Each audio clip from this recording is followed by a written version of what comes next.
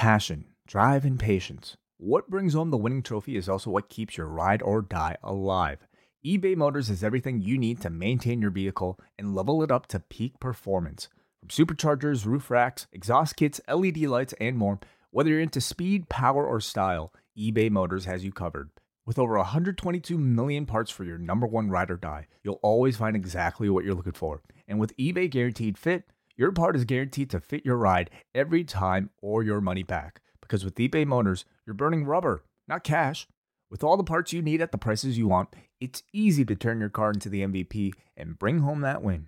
Keep your ride or die alive at ebaymotors.com. Eligible items only. Exclusions apply. When it's time to begin, it's on the Rewind Around with John Pollock and waiting. Me 18, that makes sense of these things we see in the ring every week on TV. It's Rewind Around for Monday night, download it Tuesday morning from the Post Wrestling site. It's Rewind Around for Monday night on USA Now on the John and Wai Take the Mic. Hello, everybody, and welcome to another award-winning edition of Rewind to Raw. I am John Pollock alongside Wai Ting on a February 13th, Monday evening. Hello, Wai. What awards have we won recently? Or I'm being specific. This show will be an award-winning episode. And what award would that be? We are going to be winning the National Canadian Podcast Broadcasters Society of Entrepreneurial Spirit Award. Okay. It's exciting. You can have the trophy. Are we going to the party? Is there a party? Is there a chance to for an acceptance speech? You know? It's in Alberta. We could film something and send it in. Okay. Yeah. The podcast hotbed of Alberta. All right. Yeah. This is the clip that we will be sending in. How was your weekend? Did you have a relaxing one? Yeah, I think so. Yeah, it was a good weekend. My family came over, from both sides, actually. So, I mean, really not for any particular reason, but it was just kind of like several reasons packed in there, including like, you know, a delayed sort of Lunar New Year get together, a belated, you know, birthday for my wife. And then I guess my son's 6 month, like basically any excuse. And also because it was Sunday. So basically any excuse to just see family is what we had. Never a bad time to celebrate a Sunday. Yeah, always should be celebrating. We're Sundays, here. Yeah. We've made it another week. Let's all sit back and take in the last 7 days. Well, that's great. I'm glad you had a good weekend. I've been hit by the Netflix crackdown on accounts. Sorry about that. Yeah, we were caught off guard here by this change. So you can no longer share your account. Is at least in Canada, we've been hit by that now. I don't think in the U.S. they've implemented it just yet, but I mean, I'm sure they will soon. Yeah, they've gone to work here in Canada. So you know what, they got me. They got me, and thus. So did you pay?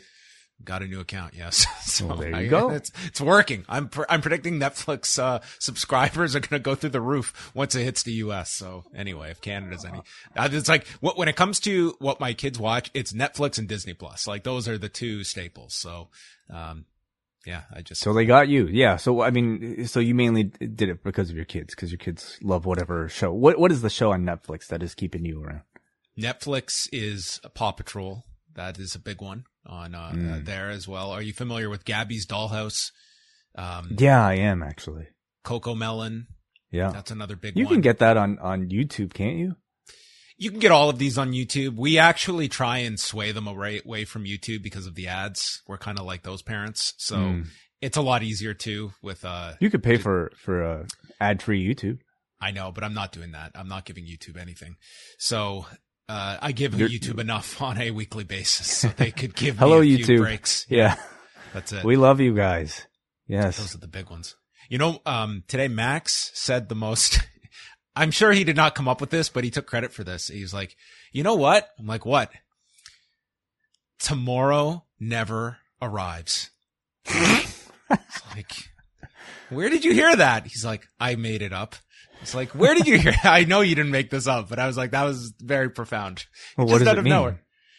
Tomorrow never arrives. It's always, tomorrow. is very always true. to come. It is never something that arrives. Well, tomorrow is really just more of a concept, I suppose. That's it. Yeah. Or more just a reference point. But it's a reference point we'll never truly reach. I told him that's really clever. Use that one on people. That's good. Wow.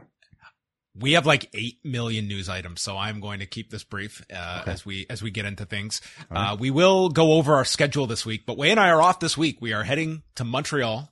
We are going to be going to SmackDown. We are going to be going to Elimination Chamber, and we are going to be doing some shows from there. So we will go over the whole schedule this week. But we start off with the passing of somebody that got a lot of attention today in Canada, and that is Billy Two Rivers, who was from the Ganawaki Council area just outside of Montreal, and represented it's a Mohawk nation here in Canada. And he lived to be 87 years old, but was not just a professional wrestler for 24 years, but then got involved in politics afterward, and that is where a lot of his notoriety in Canada is known from. And thus today you had like the CBC, CTV, Global News. I mean, a lot of the major Canadian outlets covering his passing, but he was an individual that got involved in wrestling, having his first match in February of 1953 after being trained by Don Eagle, who he later teamed with in the 50s.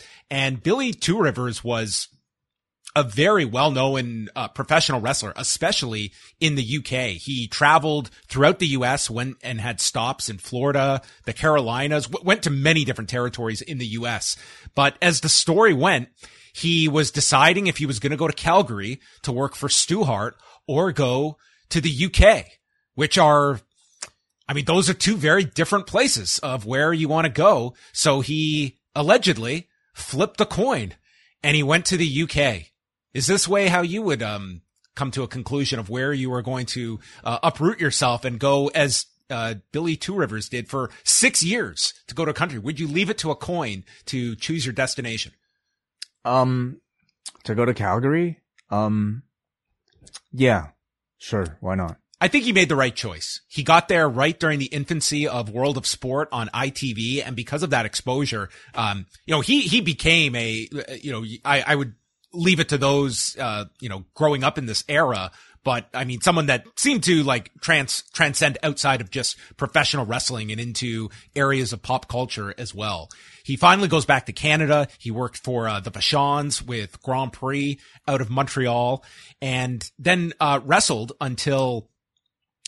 for about 24 years. And then he was elected to the Ganawaki Council in 1978 and served 10 terms, was not reelected in 1998. But, the Mohawk Council, they put out a statement about the role he played in the Oka crisis back in 1990. And then after, those 10 terms, he still remained as a political and policy advisor.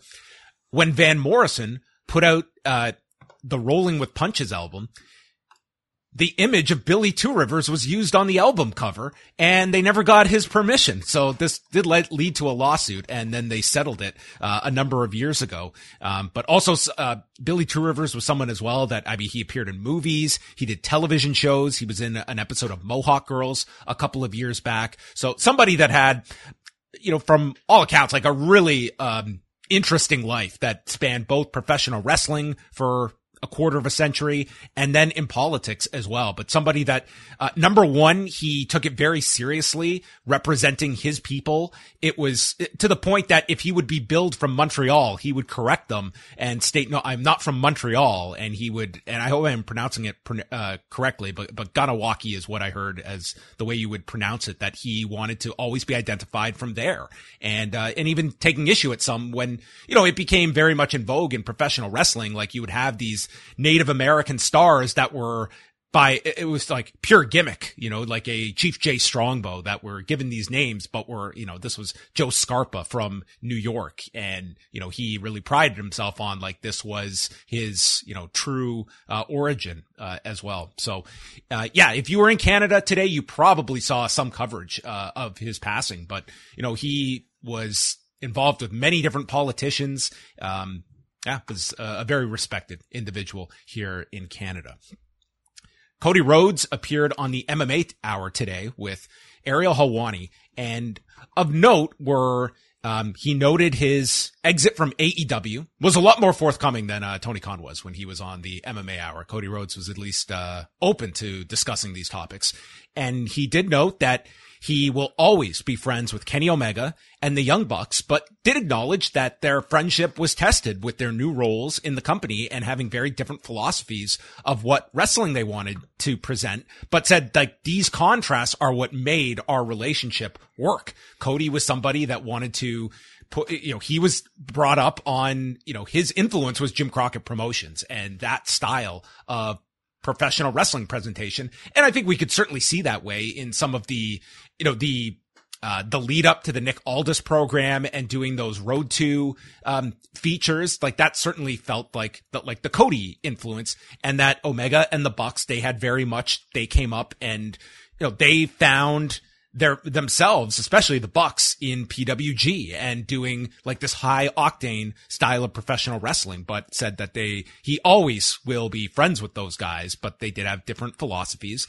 And when it came to the brawl at All Out, stated he was really down when he heard about this, that it was very disappointing to hear about, and that he does not want to see something he helped build and contribute and make for a better industry, for anything to affect that. And he was very diplomatic. He was complimentary towards Punk, and he was also complimentary towards his friends. And he was not going to take a side or criticize either way, but did note that, this is a company that lived off of the spirit of what that All In show was, and they cannot lose that spirit, and indicated, there might be some people that come in that don't quite understand like that spirit of things. So he was very careful here not to have any, I think he was very cognizant of not wanting any AEW headlines coming out of this. But he was fairly forthcoming about, you didn't just, move on and, do as, did you hear, by the way, the Nick Khan,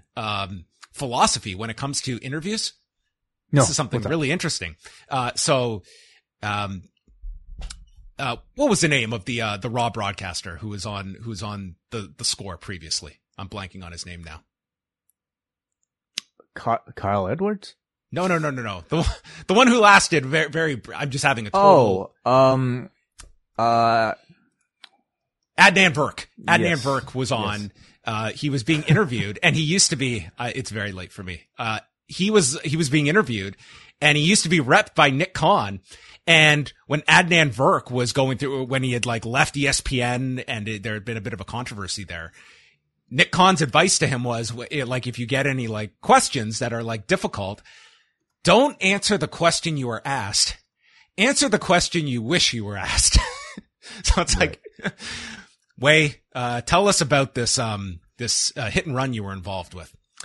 Well, I took my son the other day to the park, and it's amazing to see your child, just taking his first steps. And, I too am taking my first steps into my new career, which is going to be fantastic. I am going to be, helping out those that are less fortunate, and that's the key way. You don't answer the question you're being asked. Answer the question you wish you were asked. So always remember that in future Nick Khan interviews. But, nonetheless, did you get to see any of this, Cody interview?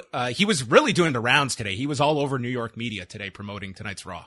No, I haven't actually seen it, but I did read a couple of recaps of it. So, including the headlines that you did mention. It reads, at least to me, he's somebody who, knows how to give a substantial and I think authentic answer, while at the same time I'm, not necessarily, I think, causing any controversy. And I think that's, part of the game of being somebody who is in a top position of any professional wrestling company. It's part of the game of somebody being an executive. You kind of he's incredibly media savvy. He used to be the guy who led the media calls, ahead of all these AEW pay-per-views. So, this guy is perfect for this role that the WWE wants. I mean, he's a perfect interview subject to go out there. Comes off very personable. He's great. He's in great a way that role. Tony Khan does not.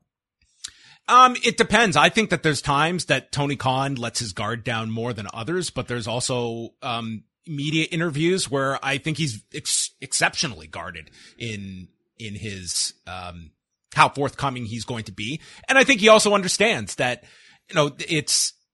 he does not want to go. He is going into these interviews with the intent of promoting AEW and not coming out of it with headlines that are going to be, he does not want CM Punk headlines. He does not want, headlines about any locker room unrest in the past. And they're kind of through that period, but no, that's, but there's a way of gaining publicity while still, satisfying an answer that I don't think necessarily has to be controversial.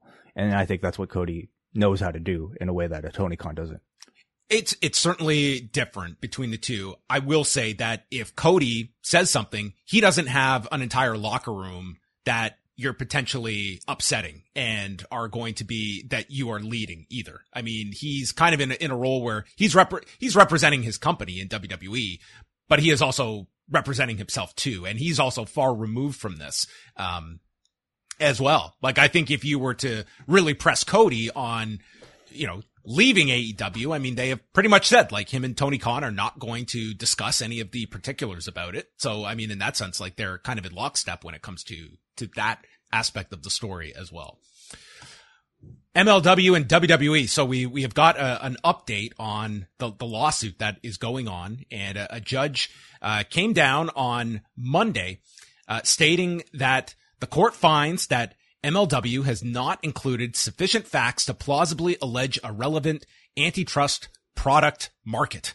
And this whole the whole 9-page ruling can be read online. I know Brandon Thurston has tweeted it out. So the gist of this is that the court believes that there is not enough here to move forward with this case, but with the caveat that MLW has 3 weeks to amend this complaint where things could still move forward if it meets the satisfaction of the court with this amendment. And Court Bauer did respond to PW Insider that they are absolutely going to be amending this with the intent of moving forward. So while the claims were dismissed, it did come with that ability for MLW to amend this. So we will see if they can get more specific, because ultimately this case is coming down to the antitrust claim that MLW is making out. And it is going to be very tough to prove, I think, as well. These specific market conditions that are being put at the feet of the WWE. And that's essentially what the judge is saying here. What you have outlined is not, there is not enough to it that we can move forward with this in a court of law. So we will see what MLW's next move are. Obviously, they have a heavyweight law firm behind them, and should they satisfy the court and amend their complaint and it goes forward, I think it becomes a very interesting case in the sense of just given the attorneys that are attached to this. I can't speak for them if they would be willing to settle, how WWE, I would think, ultimately just wants to avoid any form of discovery of what that could entail. And you compare it to what the UFC has gone through. I think one of the best things for the industry has been the discovery phase in this whole Kung Lee fighter suit against UFC, that the discovery, it has given us so many facts about fighter pay and the financial system that is in place for UFC. I'm not saying this will ever get to this with this MLW suit, but we will see. It's going to be determined in 3 weeks. And if it does not reach it, then I don't know the specifics about what happens to this case at that point, if this thing is just dropped or if it moves forward. But it looks like 21 days is the time is ticking on that one. We'll find out in 3 weeks. Moving on, New Japan held their New Beginning in Osaka card. Both New Japan and Noah held cards at the Edion Arena. So New Japan drawing 4,055 on Saturday, and then just under 2,100 for the Noah card on Sunday. And I would say the final 3 matches on the New Japan card were all very strong matches. You had Hikuleo defeating Jay White. They went over 25 minutes, and after Jay White had always been able to solve people's finishers by countering them into the Blade Runner, this time it was Hikuleo countering the Blade Runner and defeating Jay White after a choke slam. The fact that Jay White got a 25-minute match out of Hikuleo, I think speaks volumes, and I thought it was a very good match. I thought Jay White was incredible in this match. But yes, it is Hikuleo getting the win, and Jay White must leave Japan And that comes with the asterisk that he does work the San Jose card this Saturday against Eddie Kingston. But then it looks like Jay White is done with New Japan. Do we know that? I mean, I guess if you're going by, these sort of goodbyes, but yeah, I mean, that's certainly the speculation. And, I think that's the expectation, but you could not slam the door shut. That something like, in theory, he is still under a deal until he fulfills his final commitment. If it's this Saturday, that you could always reach something. But I think the fact that I would say if something was going to be reached, it's coming before this match is made, much less completed on Saturday. This really did feel like the farewell of Jay White, and it makes it an interesting situation for San Jose and what kind of reaction Jay White receives. He's going against Eddie Kingston that, despite his portrayal on AEW, I think will be a babyface to this audience. But what kind of reception does Jay White get?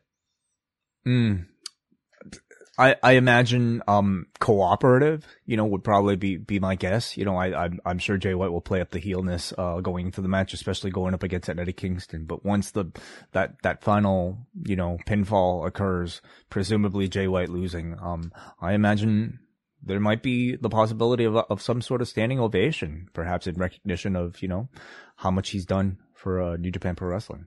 But speculation continues to loom about what his destination will be. Do you still like WWE as a spot for Jay White if he's weighing his options? I don't know if I necessarily like it, but I feel like there's certainly he's big enough to have a significant role in AEW. But at this point, maybe WWE is the better choice. I think he would fare pretty well in WWE. It's like either company.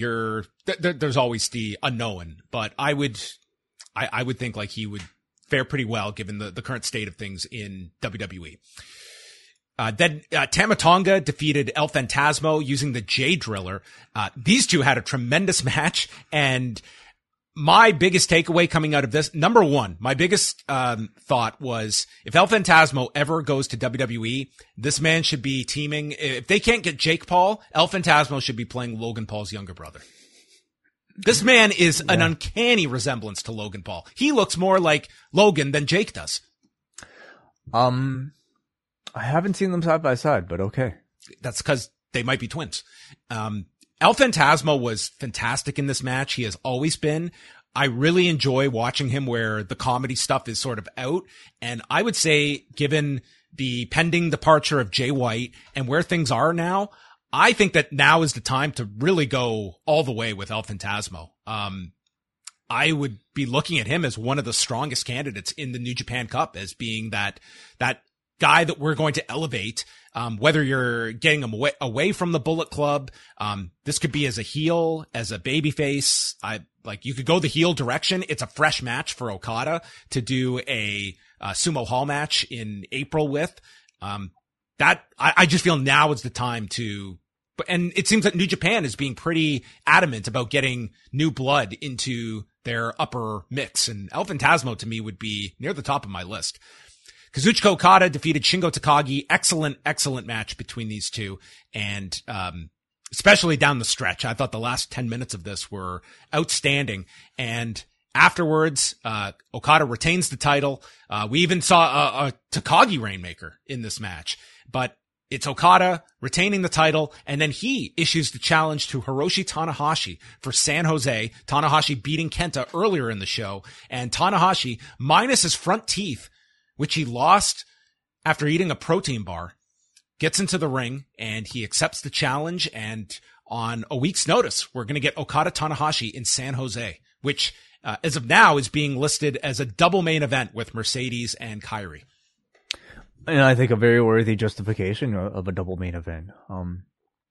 They ran this match for one of the G1 shows, right? In Dallas? In Dallas. Right? Yeah. But I mean, it still feels very, significant when you put it in on American soil. I mean, it is, I think for this generation, a bit of a signature match, at least, with what, participants you have, on the roster. You're not necessarily giving anything away, that to an American audience that feels like that big of a loss for a Japanese crowd. So I think it's a very worthy main event. You double it up with Mercedes. It's the type of thing where like I guess they didn't need to announce this ahead of time. Tickets sold, well enough just with Mercedes alone. But yeah, definitely bolsters this card. This is this arena they're running. It's like 2,100 people. This is like not a big venue they are running, but that's a very solid 1-2 for next weekend. And it's funny because the match where Okada first won the title from Tanahashi in 2012, Tanahashi lost a tooth during that match, and now in this one he's going without front teeth. Oh no! So I knew protein bars were no good. So Tanahashi proving that one out.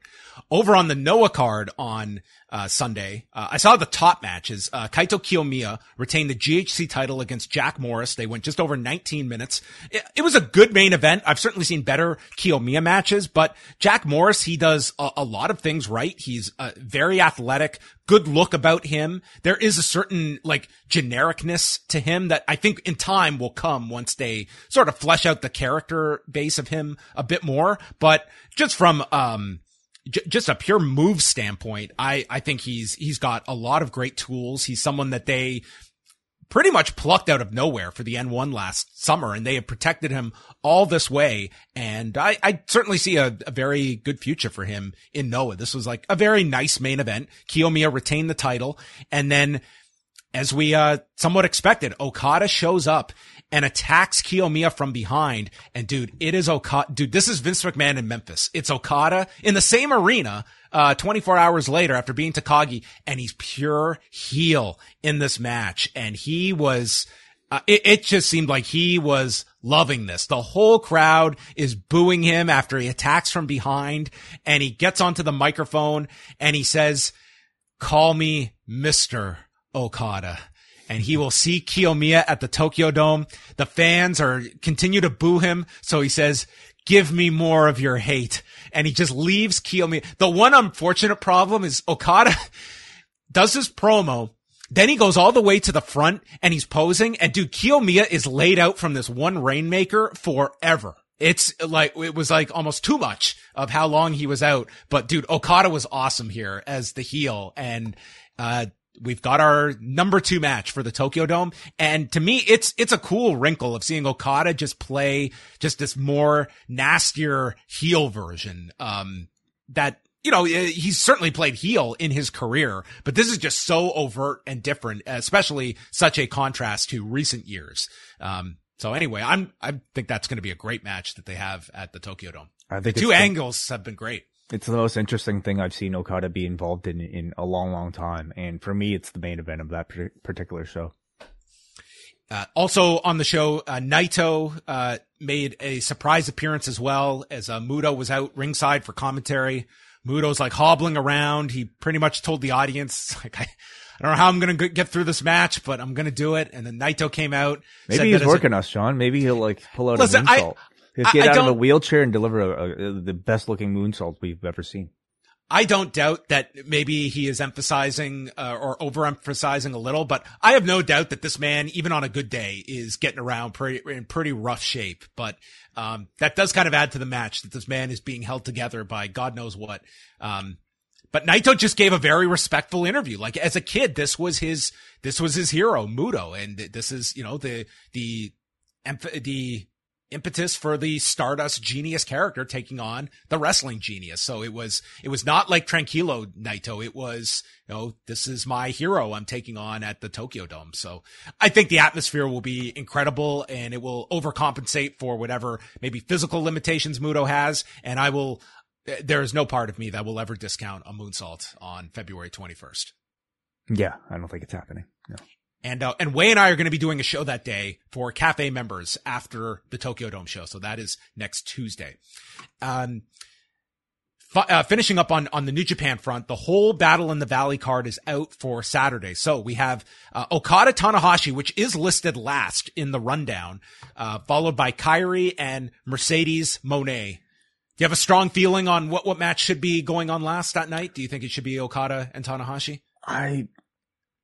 I would put the women on last, personally. I think it establishes the title, and frankly, I mean, it's not like this is not the biggest arena in the world, but this match did finish the sellout. Like they put this capacity in without the other match. And I think it would just, it really establishes this women's title as so significant that it is on last. But nonetheless, I feel like this is, you can argue either way. I think it would certainly be a statement. I personally don't expect it just because of the prestige attached to the IWGP, heavyweight championship versus the women's championship, which, is brand new. I don't expect it, but I wouldn't discourage it either. Zack Sabre Jr. defends the television title against Clark Connors. A filthy rules match between Tom Lawler and Homicide. Jay White against Eddie Kingston. Motor City Machine Guns defend the strong openweight tag titles against Royce Isaacs and Jarrell Nelson. Fred Rosser defending the openweight championship against Kenta. And then an 8-man tag with Josh Alexander, Rocky Romero, Adrian Quest, and Mascara Dorada against Kushida, Volador Jr., Kevin Knight, and the DKC. And on the kickoff show, we have David Finlay against Bobby Fish and Alex Coughlin versus JR Kratos on Saturday night. I think it's a great looking card with an excellent roster of like a real who's who, I think, of the American professional wrestling scene that's not WWE signed. Just this backstage in terms of talent, like it's pretty incredible. This is a pretty great night of wrestling you're going to have between the WWE show and New Japan. You could go 6-7 hours in a row. There is pretty much going to be no overlap because this New Japan card isn't starting, I think, until... Is it 11? I think we had looked into this. I think it's 10 o'clock because it might be 10. Pacific time, a 7 o'clock start. But anyway, but this is on Fight. It's on Fight, not World.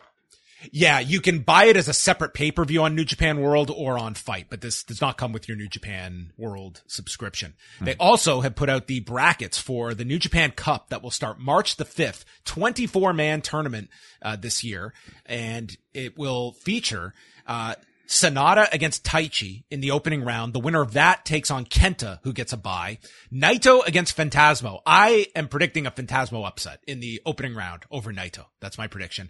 And for whatever reason, Chase Owens is the one that gets a bye, past Naito. How did they choose the buys here?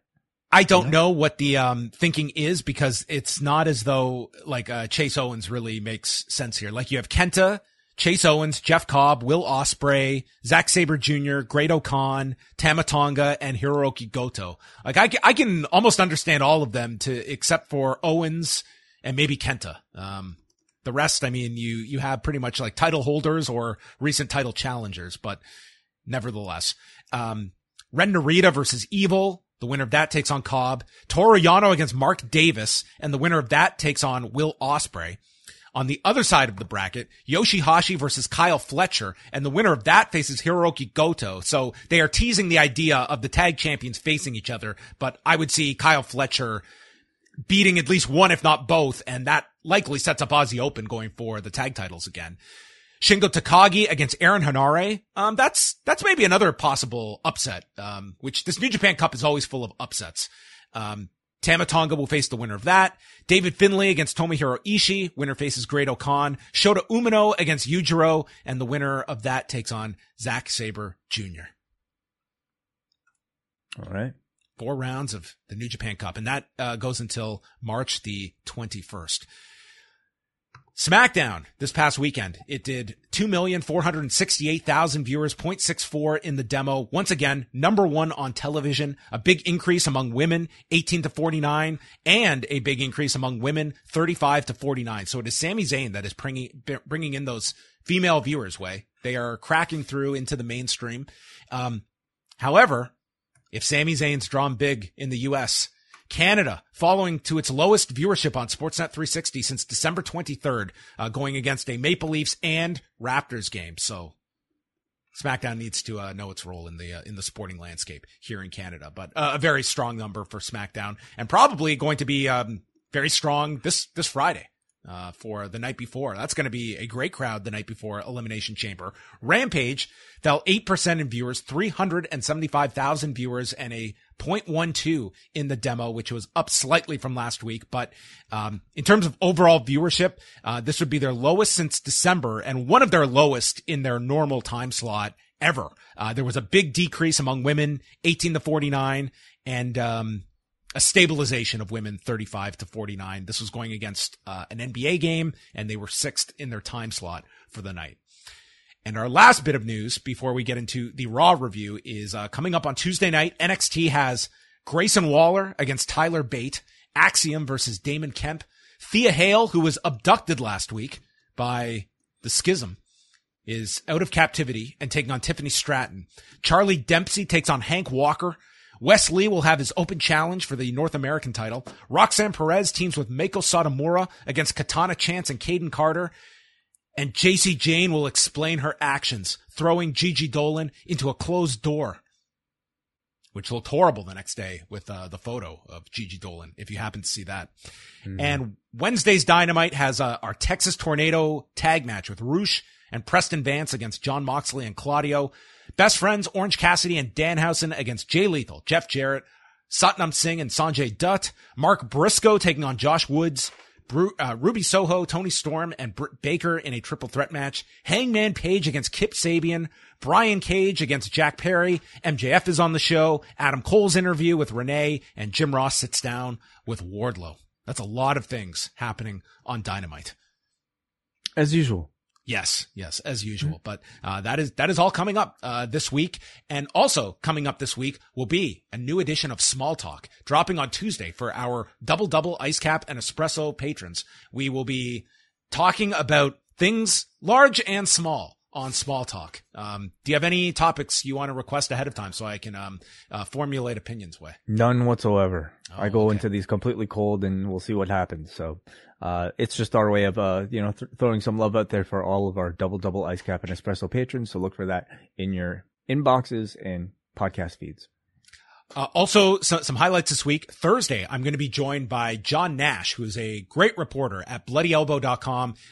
His reporting was what went into the recent story we discussed about the UFC contract changes. So we are going to be discussing more of that on Thursday on the site, so you can check that out. But then Friday, we are off to Montreal, and we will be doing Rewind to SmackDown that night after we attend SmackDown. So members at postwrestlingcafe.com will get that show. We will also be live for everybody Saturday night with a Elimination Chamber post show after we attend the Bell Center, and we will discuss all the fallout of that event. Also coming up this week, we've got the wellness policy on Thursday. What is the topic this month? Well, first of all, it's our man Neil's birthday, so it'll be a big celebration for Neil, and we've given him the choice of picking his own topic, and he has chosen the topic of friendship. How do we maintain our friendships as we get up there in age and, have less excuses, and we're kind of caught up and busy seeing each other. So yeah, we'll be spending a whole hour plus talking about that, and we're hoping, as always, for interaction from the post wrestling community. So look for our social media links for a link to tune in live Thursday, 3 p.m. Eastern time. You know how I maintain my friendship with some of my oldest friends? You record podcasts with them. I record podcasts with them, and I also make plans to go see potentially terrible movies with them, as I will be making my long-awaited return to the movie theater in 2 weeks' time. I will be going, and after 3.5 years since my last movie-going experience, the movie that will bring John Pollock back to a theater is Cocaine Bear. Oh, okay. Interesting. I mean, I don't know where you were going to go. You could have gone, Ant-Man. You could have gone Creed.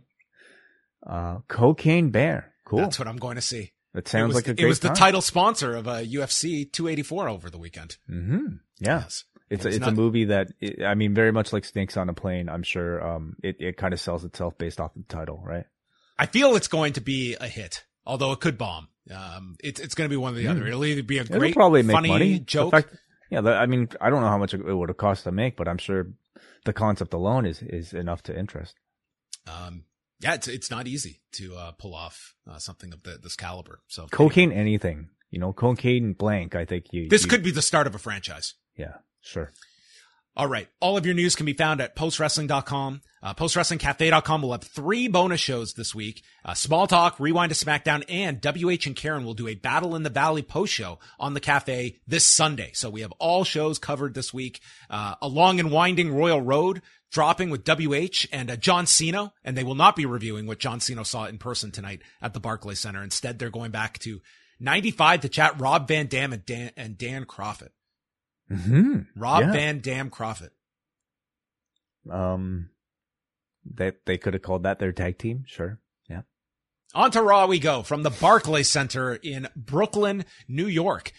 Maybe a main event that people will want to check out because we had Braun Breaker beating Akira Tozawa in less than 4 minutes and Wendy Chu beating Dana Brooke. So both NXT participants getting W's on this week's main event. Yeah, Sino let me know that Breaker received a really good reaction in New York.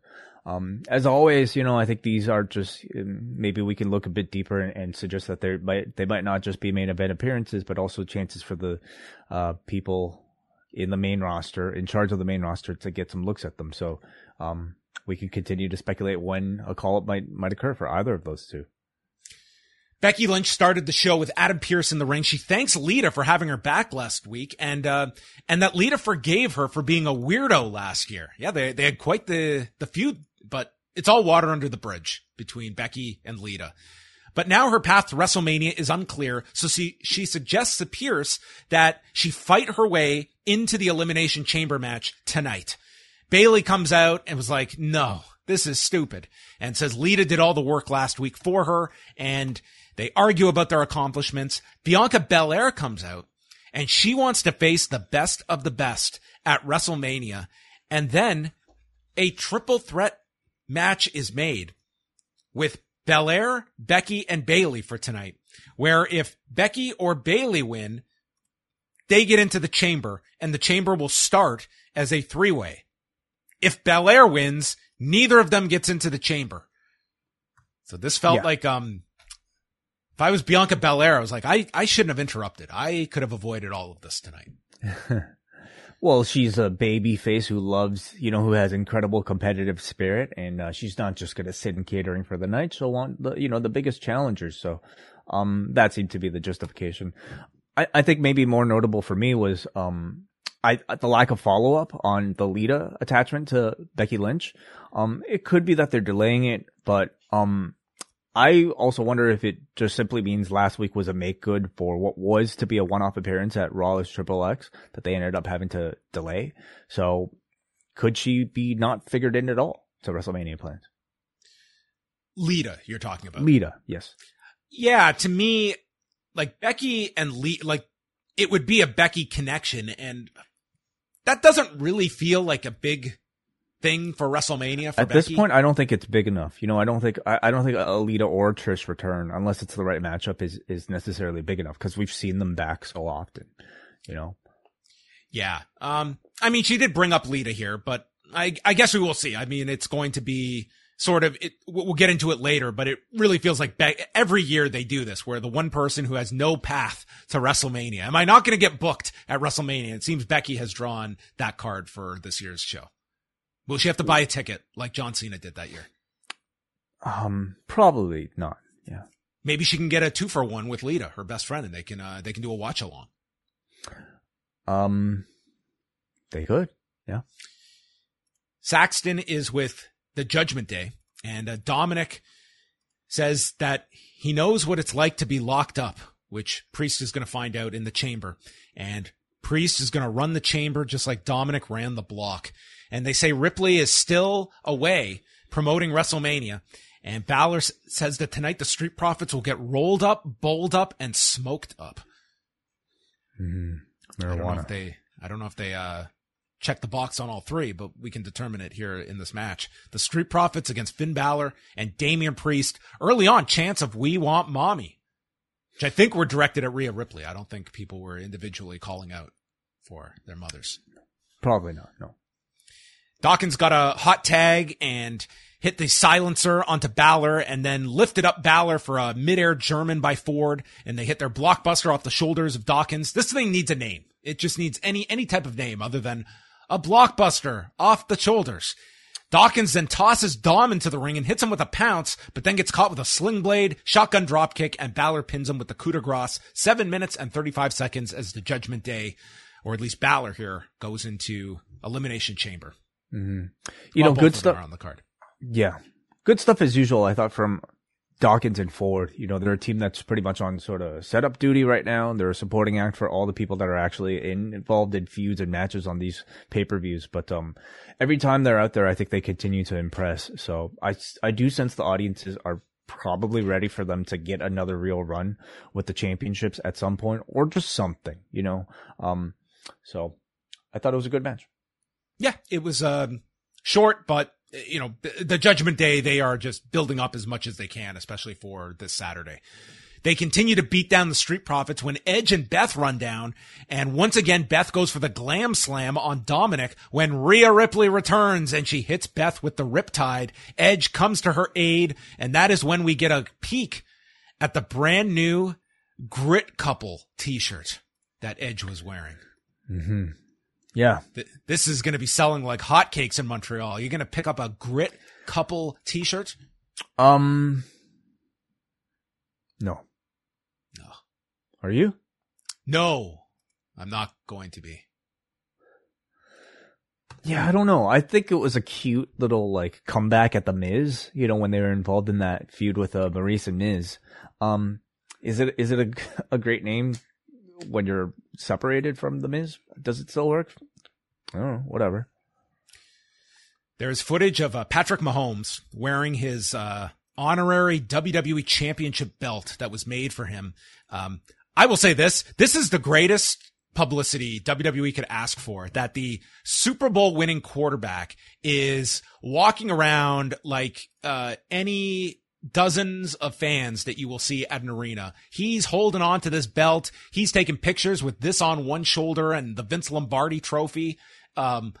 This is very smart marketing by WWE, and the fact that they can get this level of exposure at the Super Bowl. Yeah, it's great. No, absolutely. I mean, I feel like there's a way you could satisfy both, you know?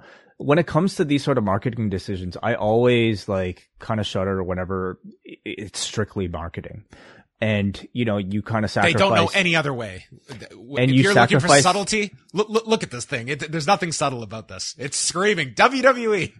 Well, I mean, and you sacrifice like, I think, a bit of like taste and a bit of artistry, you know, just so that you could get a billboard up there for your championship belt.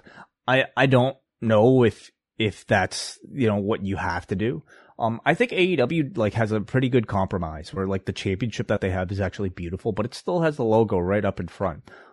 So you know, whatever. Like at this point, it's so ingrained in our, like they've had this championship for like 10 years now, haven't they? Yeah. So I'm kind of used to it, and it doesn't really bother me a whole lot. But hey, that's the thing about championships. Even if do you think Patrick Mahomes has sat down to watch a second of Raw?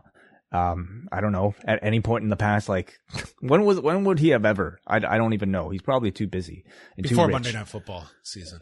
Sure. But even if you haven't watched a second of Raw in 10 years, I mean, it's still pretty cool to have a championship belt when you're celebrating something. Everybody who's ever an athlete wants to hold up a championship belt.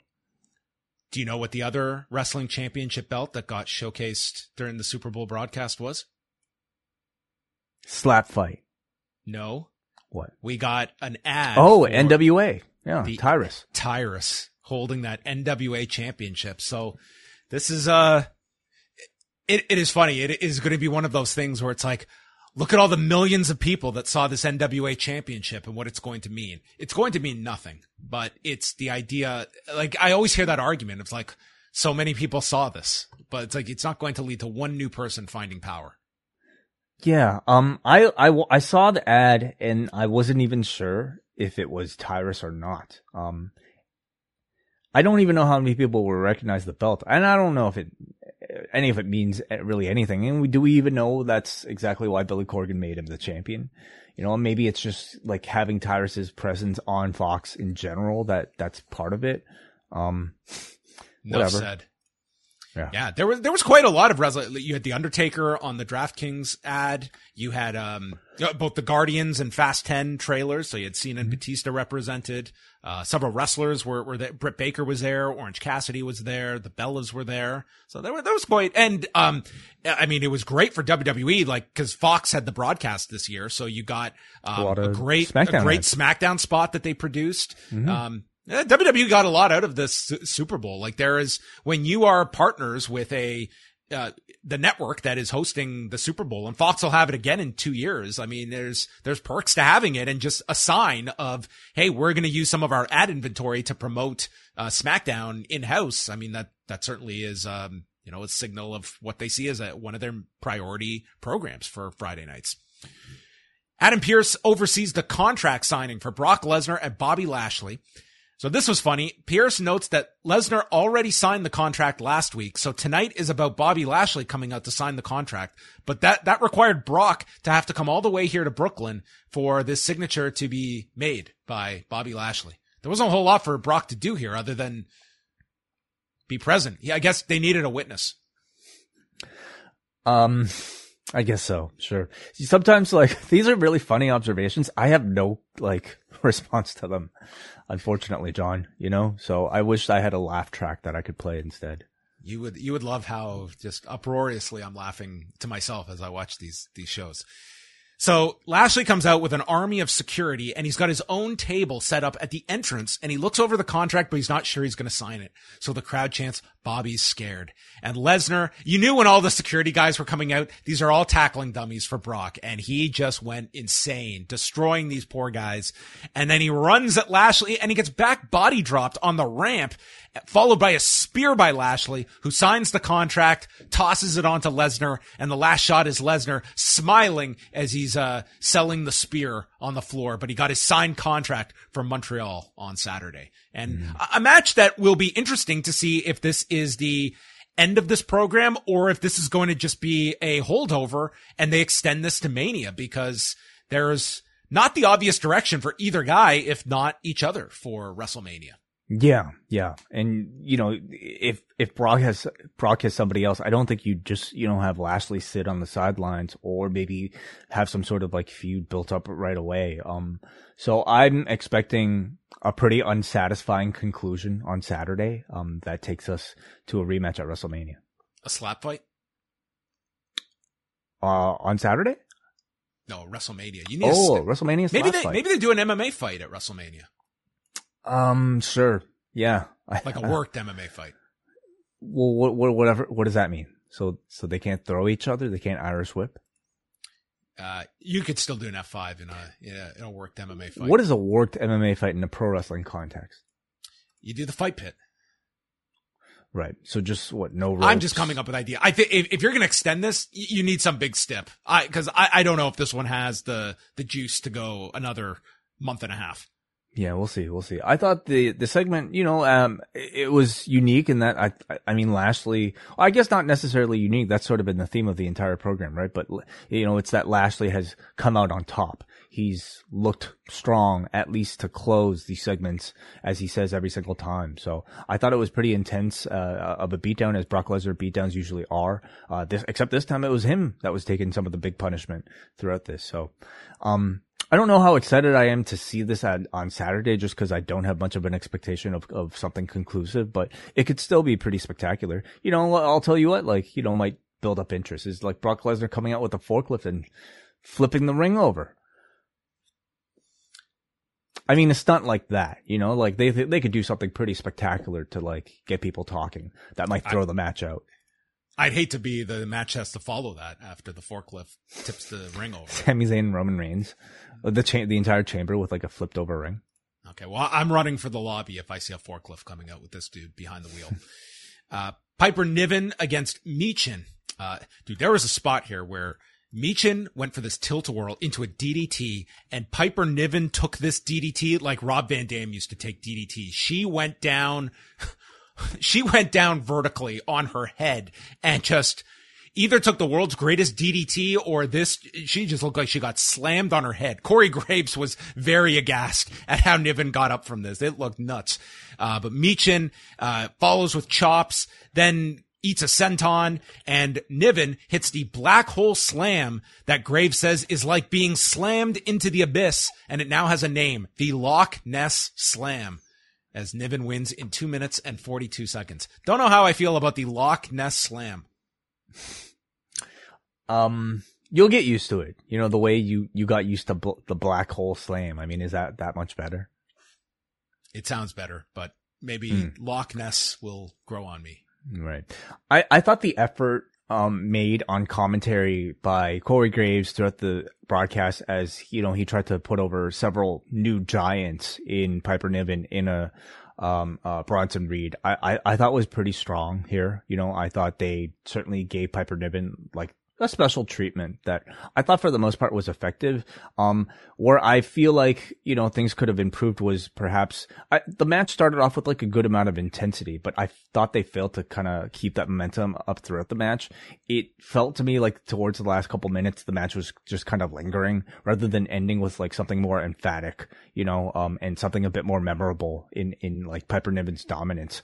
And maybe it's better off if like these types of matches are like shorter and higher energy and more physically impressive, because she needs to wow people. You know, this is her real chance to just like be like the Brock Lesnar of this division.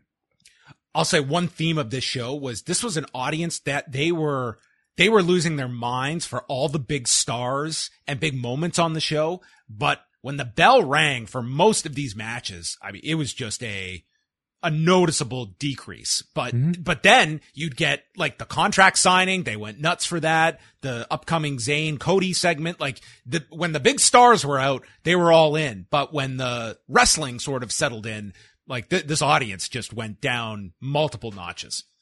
And I think that hurt some of the matches. It might have been a crowd that cared more about story and plot points rather than wrestling, and action.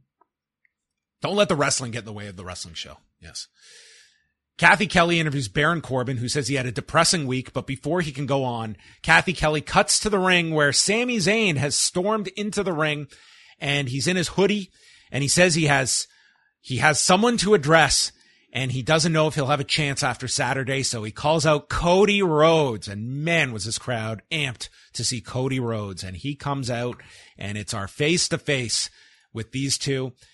Zayn mentions what Cody said last week with Paul Heyman in the ring, that it's looking more like Cody and Zayn will be the match at WrestleMania. So Zayn puts him on the spot and says, was that lip service, or do you believe that I can beat Roman Reigns? Cody says, I didn't say things to BS you. It's what I believe. And asks, what do you believe, Sammy? This crowd breaks into a "This is awesome" chant as two men are talking. Mm-hmm. I was right with them, John, you know, cause this was a surprise on this show. It was not something they announced, and I don't know if it would have been something that, anybody would have been banking on. They have, you know, a very unique situation now where both of them are, I think, in the hearts of the audience vying for a WrestleMania main event spot. Even though by this point it's pretty decided that it's Cody Rhodes in that spot, but nonetheless, you know, this is an audience that is still very much maybe hoping for Sami Zayn to get that same level of treatment and attention. And I think the last thing you would expect the WWE to do is to put both sort of like opposing forces in the ring together because of the potential harm that you could do to the both of them. But, so yeah, it's not an expected thing, but like nonetheless, both the audience sees both these guys as major stars at this moment in time. So I totally understood that chant. This was also an incredible faith in these performers that on the surface, you could look at this as like, this could go a different way. This is in New York. It's like, who knows if like this is not the time that we want to be risking Cody getting booed anywhere. And they believe, listen, this is not a case of we have this, we have a plan and then the crowd is taking over. It's like, we've got two great stories and we have some great performers spread out in these stories. And we're going to put two of our tremendous performers in the ring and they're going to knock it out of the park. And we're just going to heighten each of their stories respectively. And that's what came out of this. The crowd starts singing Olay, and Zayn doesn't know, he says, if he can beat Reigns. because he has been in the trenches with the Bloodline. He has seen them strategize. Roman always finds a way. God mode is not a catchphrase, and he has seen Roman plow through bigger opponents, stronger opponents than him. But does he know that he is capable of beating Roman? Yes. Does he believe he's worthy of being a main event at WrestleMania? Yes, he does. Because if he doesn't believe that, no one else will. But if you're asking him if he's going to walk out of Montreal as champion, he doesn't know. The crowd starts yelling, "You can do it." And Cody says, "The people know. Your hometown knows. And the fact is, Sammy, there's dissension in the Bloodline, all because of you. You are responsible for that crack in the armor. You're responsible for this awesome moment in time that we are living through. Reigns is the man, but Cody intends to finish his story at WrestleMania. Sammy, you need to finish your story. And I don't want to see you here next Monday on Raw. I'd rather see you at WrestleMania." A great segment. And I think it just strengthened both going in. And believe me, as much as anyone can look at the main event of WrestleMania, once that match is like heated up with Reigns and Zayn, you're going to have an entire arena that is going to be believing Sami Zayn can win this match. And I think that this segment, let's just go out there and sell you on Cody versus Zayn as much as we can, that all you need is that shred of doubt, I think, to make for that unbelievable atmosphere for a match. And I think they more than have that for Saturday. Completely. I really thought this was an incredibly brilliant segment on several levels that I think solved a lot of their problems. And honestly, by this point, the Cody segments on Raw have gone so well that I don't even think there's really any problem with people turning on Cody, because Sami Zayn is not getting that role. I mean, Cody is really earning the respect of the audience, and I don't think people are going to complain. But I thought, played such a brilliant move here to completely negate any of that possibility even from occurring. You have a lot of the audience that really wants to see Sami Zayn in that role at this point. But by having Cody being positioned as not somebody who wants Sammy's role, but as somebody who wants Sammy in Roman's role, you're basically creating a scenario, if you're a fan cheering for both baby faces, where you could see the both of them. And we both know that that's not happening at all. Roman Reigns is main event at WrestleMania, but nonetheless, if you're cheering for the good guys, now you have a reason to want to cheer on Sami Zayn and Cody Rhodes at the very same time. And if Sami Zayn happens to fail on Saturday, well, then you can at least cheer for his friend, Cody Rhodes. So it completely negates any sort of like negative feeling somebody might have for Cody Rhodes taking a Sami Zayn's role. At the same time, you're using Cody Rhodes to build up this match on Saturday, and you're giving incredible credibility for a chance of Sami Zayn actually being able to beat Roman Reigns.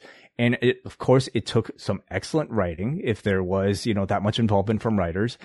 And it also took two incredible performers to execute this, very risky plan. As you said, John, Cody has been like batting 1,000 with these promos.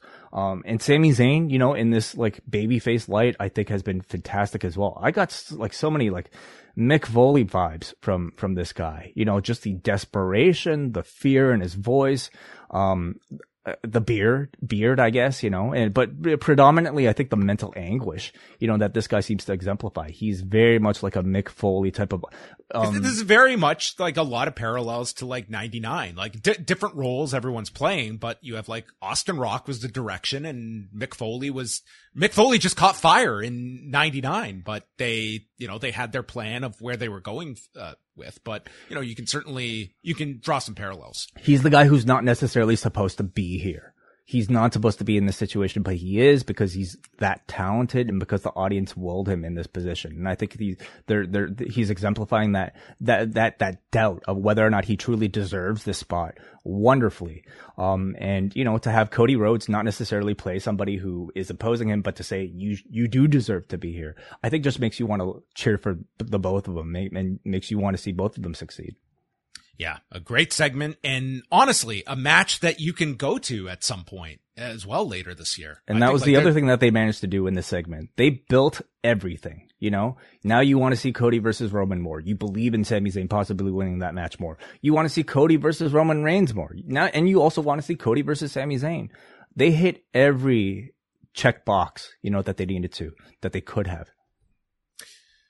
Carmella's in the back with Nikki Cross and Asuka, and she gets freaked out by the two of them. And then Candice LeRae walks up to Nikki Cross asking why you're following me in the airport. It's going too far. It's like that's where she draws the line. And Nikki just laughs maniacally. And Kevin Patrick asks us, how will they coexist? We'll find out later. So after all this time, Corbin is still hanging out with Kathy Kelly, waiting for his interview, and we get back to it. And he says he's better off without JBL. JBL was dragging him down. He's a has-been, and he's upset about his interview time getting cut. And he says that Roman Reigns is going to destroy Sami Zayn at Elimination Chamber, and brings up the fact that he is the last person to beat Roman Reigns back when we were feuding over dog food. Is that right? Yes, of course. When, well, yeah. They mentioned that so much. I imagine, you know. I almost feel like usually I'm 9 times out of 10. I always love when they draw from like the past and reference stuff like that. Corbin is such a joke at this point that I almost would keep that out of people's memory, that this guy beat Roman Reigns at any point. I don't know if this really, it does nothing for Corbin, and to me only, nonetheless. So then he starts running down Cody, and Cody is just calmly behind him and, overhears this, and he's kind of taking it in stride as he's, mocking his injury, stated he was handed the number 30 spot, but says that Cody's a joke, his brother's a joke, his dad's a joke, and he's about to call his daughter a joke when Cody has had too much and he attacks Corbin. And it was interesting because on the MMA Hour today, Ariel brought up the fact of like using your dad for promos. Like, is there too much of it? And it's like, is it off-putting at all that, you know, he's passed on? And Cody said like his rule is that if you're someone that had no connection to Dusty, didn't work with him, then it's off limits. But for the people that worked with him, such as those that were his contemporaries or those that he worked with in the Performance Center, then there is a story to tell. But this was one of those where I do feel that sometimes the Dusty button is the easiest button to push. And this would certainly be an example of it. It's like, this is setting up a nothing 2-minute match on TV. I didn't really get turned off, like, by any sort of feeling of, like, overuse of Dusty. I just kind of take it to be, like, you know, the sore spot for Cody Rhodes that somebody would go to.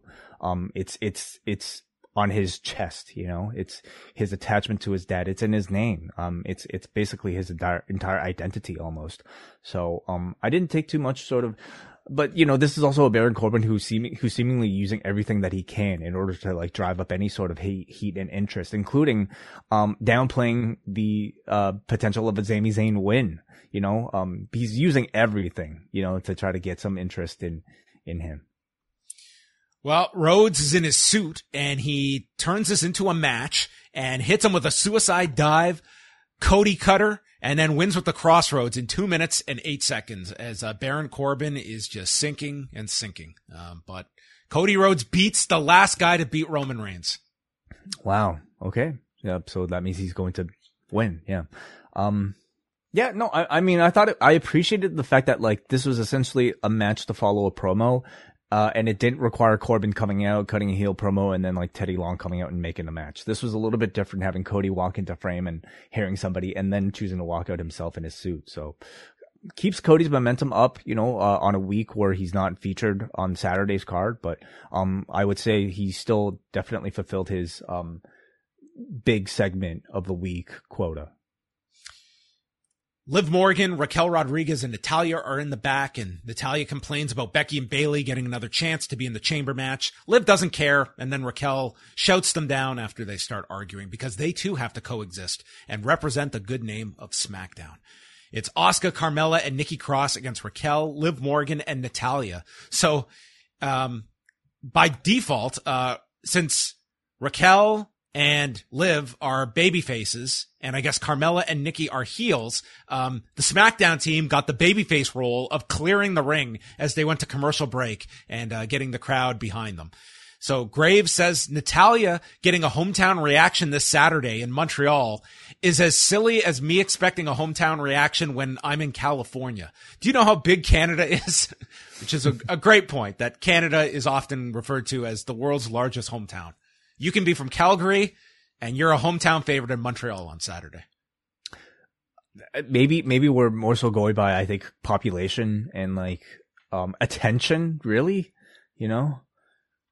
Yeah, they're not going to Calgary for a pay-per-view, at least not soon. Raquel caught Carmella, and then Nikki is on her back, and Asuka comes in with kicks, and then Asuka starts attacking her own partners before submitting Liv with the new kind of Rings of Saturn that she used last week and used again here, submitting Liv Morgan of all people in 7:24.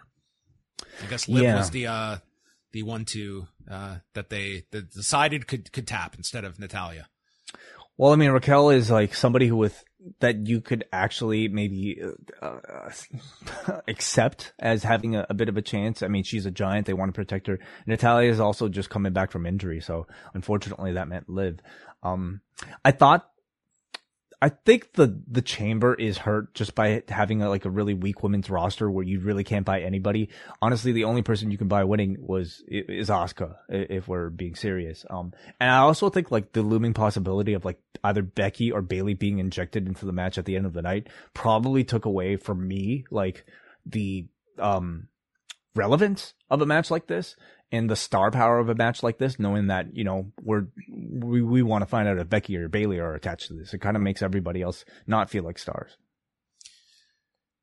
Then we go to a close-up of Otis eating a hot dog that he got at Coney Island. Local, at Coney Island. Yeah. And Chad Gable throws the hot dog away, and it hits Mansoor right in the face. I don't know how Gable missed these guys that were standing right there. And Maximum Male Models are there, and Maxine says that they are looking for a new face and physique for a new campaign. And Chad Gable says, I'm only into role modeling. And they explain, no, we're referring to Otis. And they pass Otis a business card, and this is where we are going. This is the whole impetus for Maximum Male Models to be on Raw, to do comedy with Otis. I don't hate it, you know, for mid-card comedy. I think there's sort of a bit of a natural fit for one another. They tried very briefly to have some sort of serious run with Otis, and he's just not that, you know. He was arguably the most interesting and the most over when he was doing the stuff with Mandy Rose, and this seems to be a bit of a, you know, callback to that type of heartthrobby kind of Otis, which I think could be entertaining. Bronson Reed and Mustafa Ali. Ali, he's just linked to Dolph Ziggler. So last week, he is running down Bronson Reed to Ziggler and stating how if I had been in the qualifying match, I would have beaten Reed to get into the chamber. And wouldn't you know it, Bronson Reed is right there overhearing them. So if there's one thing to learn in WWE, if you're going to talk smack about someone, text. Because someone is always lurking. Whether it's Cody or Bronson Reed, you don't know who's listening, but or Roman you Reigns. you do get TV time out of this. Yeah, well, some AEW talent should take notes. Like maybe this is how you get on television is you just talk about someone and make sure they're just in the locker room right across from where you're speaking. But do you want to face Bronson Reed though, if you're Ali? They had an okay match. But you're going to lose in like 2 minutes. Well, he had a fighting chance, I guess. Reed pretty much just decapitated him. There was a shoulder tackle off the apron, and then he catches Ali and throws him into the timekeeper's area onto all of these chairs, which looked like a really fun landing. Ali managed a tornado DDT. Reed kicks out at one, and then as Ali does his somersault, he is met with a clothesline. And again, the crowd is like just pretty subdued, but then Reed climbs to the top and they're all alive for the tsunami. And Reed hits it to win in 3 minutes and 14 seconds. Mm-hmm, yeah. Yeah. Big showcase for Reed. Hard hitting, spectacular looking bumps from Ali here. This was the sort of like big spot, memorable performance I was hoping that Piper Niven was also able to give us. But I thought in both cases, I think Corey did a really good job with his enthusiasm for both giants. And in this case, I thought it worked really well to make Bronson Reed seem like a big deal. They've done a good job of making the tsunami feel like a significant move, to the point where this Brooklyn crowd immediately recognized it as soon as he made the motion to climb to the top. Yeah. I mean, it's a really big match for him in this chamber on Saturday. I mean, when you look at the talent, like that should be an excellent match. Kathy Kelly interviews Edge and Beth, and Edge is tired of this past year with the Judgment Day. And Beth says, we're going to remind them why we are called the Grit Couple. We're going to find out on Saturday, Way. They're going to remind us. Miz TV. This was the ultimate ridiculous outfit of Seth Rollins. Can you describe these boots that he was wearing? They look like oversized, boots that I think are like what, Mario boots or Sonic boots, maybe?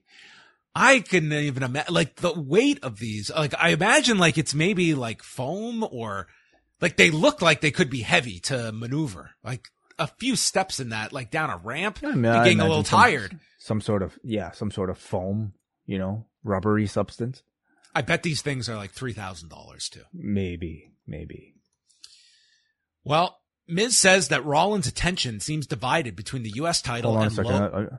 I'm doing a bit of research on these boots. Evidently, they're some sort of viral sensation here. It looks like why these absurd. So this is from BusinessInsider.com. Why these absurd red boots are suddenly all over TikTok and Twitter and listing for as much as $1,000 on StockX. I mean, for a fashion statement, that's not too crazy a price, I guess, for these. That must be the hot item. MSCHF's oversized big red boots have taken social media by storm. The shoes are drawing comparisons to shoes seen on fictional cartoon characters such as Astro Boy. MSCHF, founded in 2016, is known for creating art concepts that poke fun at facets of everyday life. Okay, well, there you have it. Go. The story behind so they're the a boots. meme. Astro Boy boots. Okay, yeah, I totally see it. Cool. Rollins does not want to talk about Logan Paul. Miz also told the crowd to pipe down if you want to hear singing. He'd rather listen to Taylor Swift, and you're just jealous because I got tickets. So Miz asks Rollins, why won't you talk about Logan Paul here in WWE, but you will talk about him on social media or on Pat McAfee's show? And Rollins gets upset. Shut up, Mike. And Rollins says he doesn't want to talk about Logan Paul because of that, as he points to the WrestleMania sign, because that dream matters to me, and it matters to you, and it matters to all the people in this arena, but it doesn't matter to Logan Paul. He's selfish and only cares about lining his pockets. He doesn't deserve to be spoken about in this ring. And Miz says, it sounds like you're a bit jealous.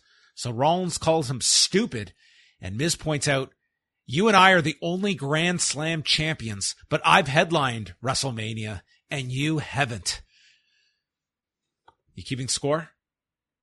They're both Grand Slam champions. And then he makes fun of his Super Mario boots, and that is the line that Rollins will not allow to be crossed. Cody's line is Dusty. Rollins is the Astro Boy boots.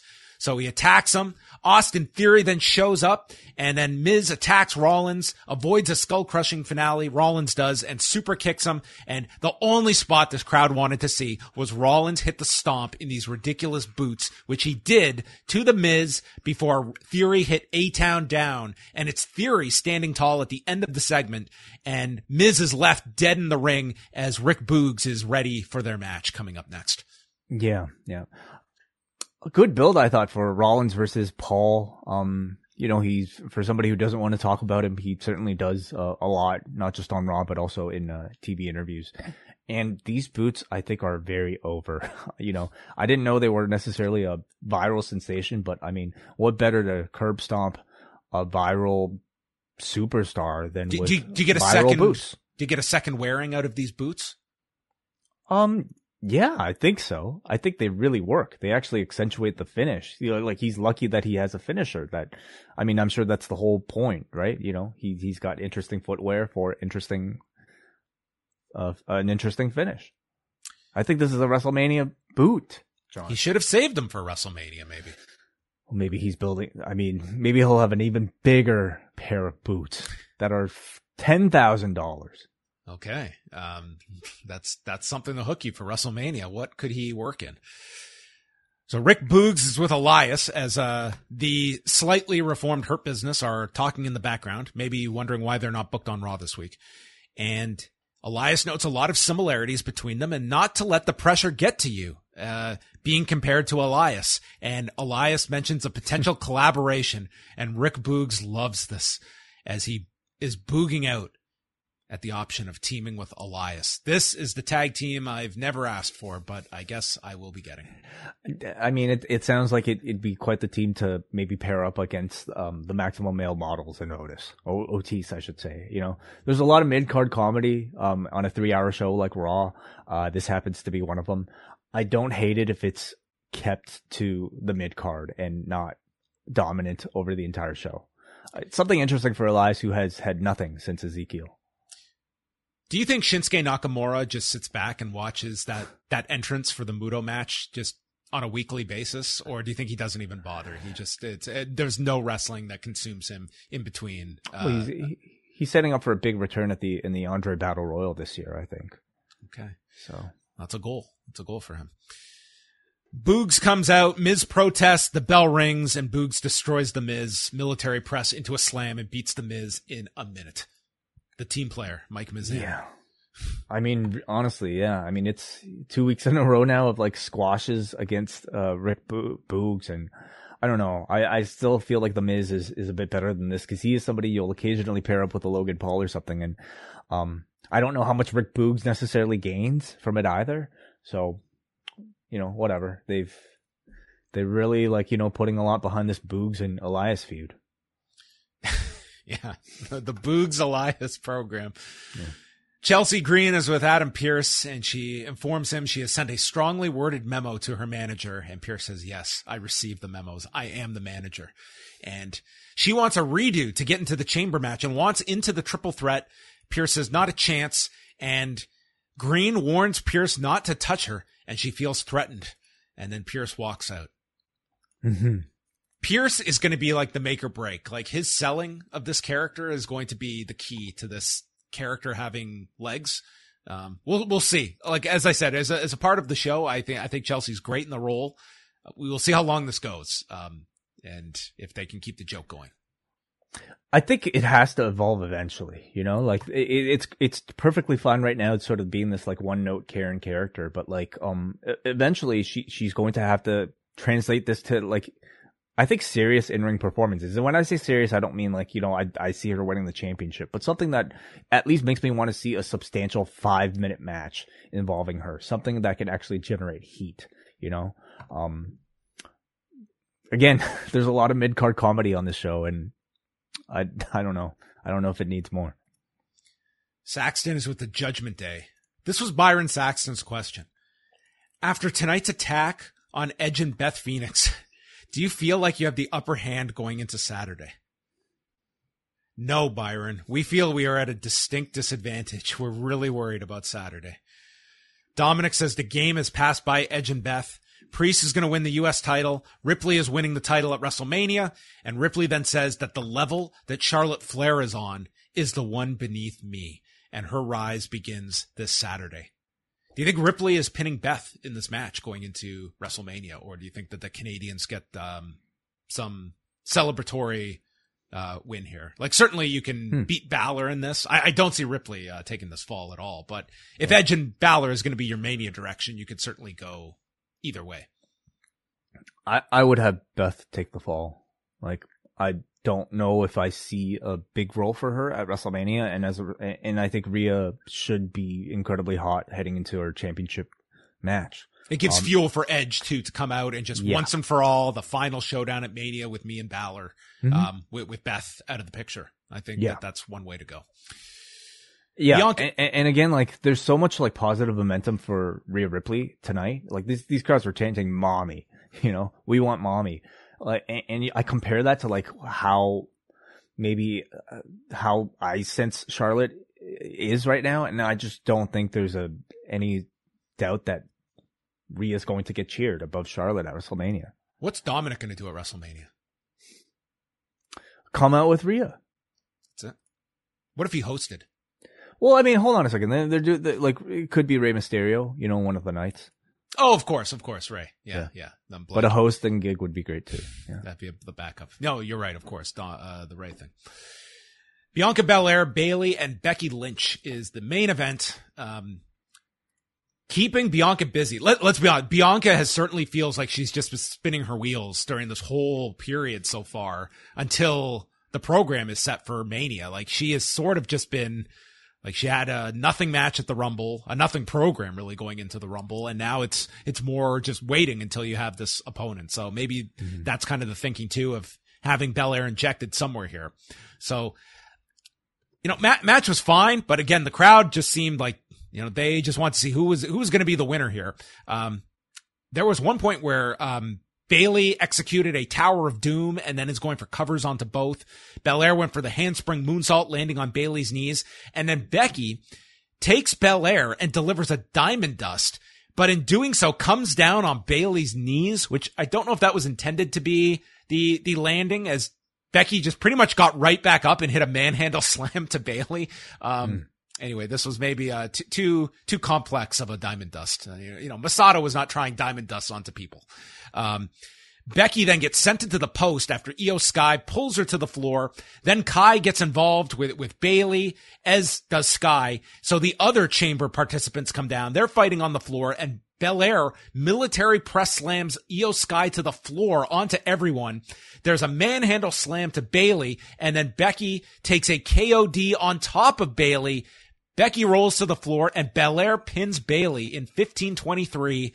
So no Becky, no Bayley in the chamber match. Becky is all distraught. How am I going to get to WrestleMania? I think she'll make it, but we're probably going to wait. And, and then they had a bunch of time to run down the card. They replayed the Lashley Lesnar contract angle and then, sent us home. That was it. I was actually a little bit surprised at how flat this match sounded in Brooklyn, and considering the star power among them, having Becky and Bianca in the same match together, and Bayley too. Could be that just this crowd didn't think the stakes were all that significant or well built to, or that it was late.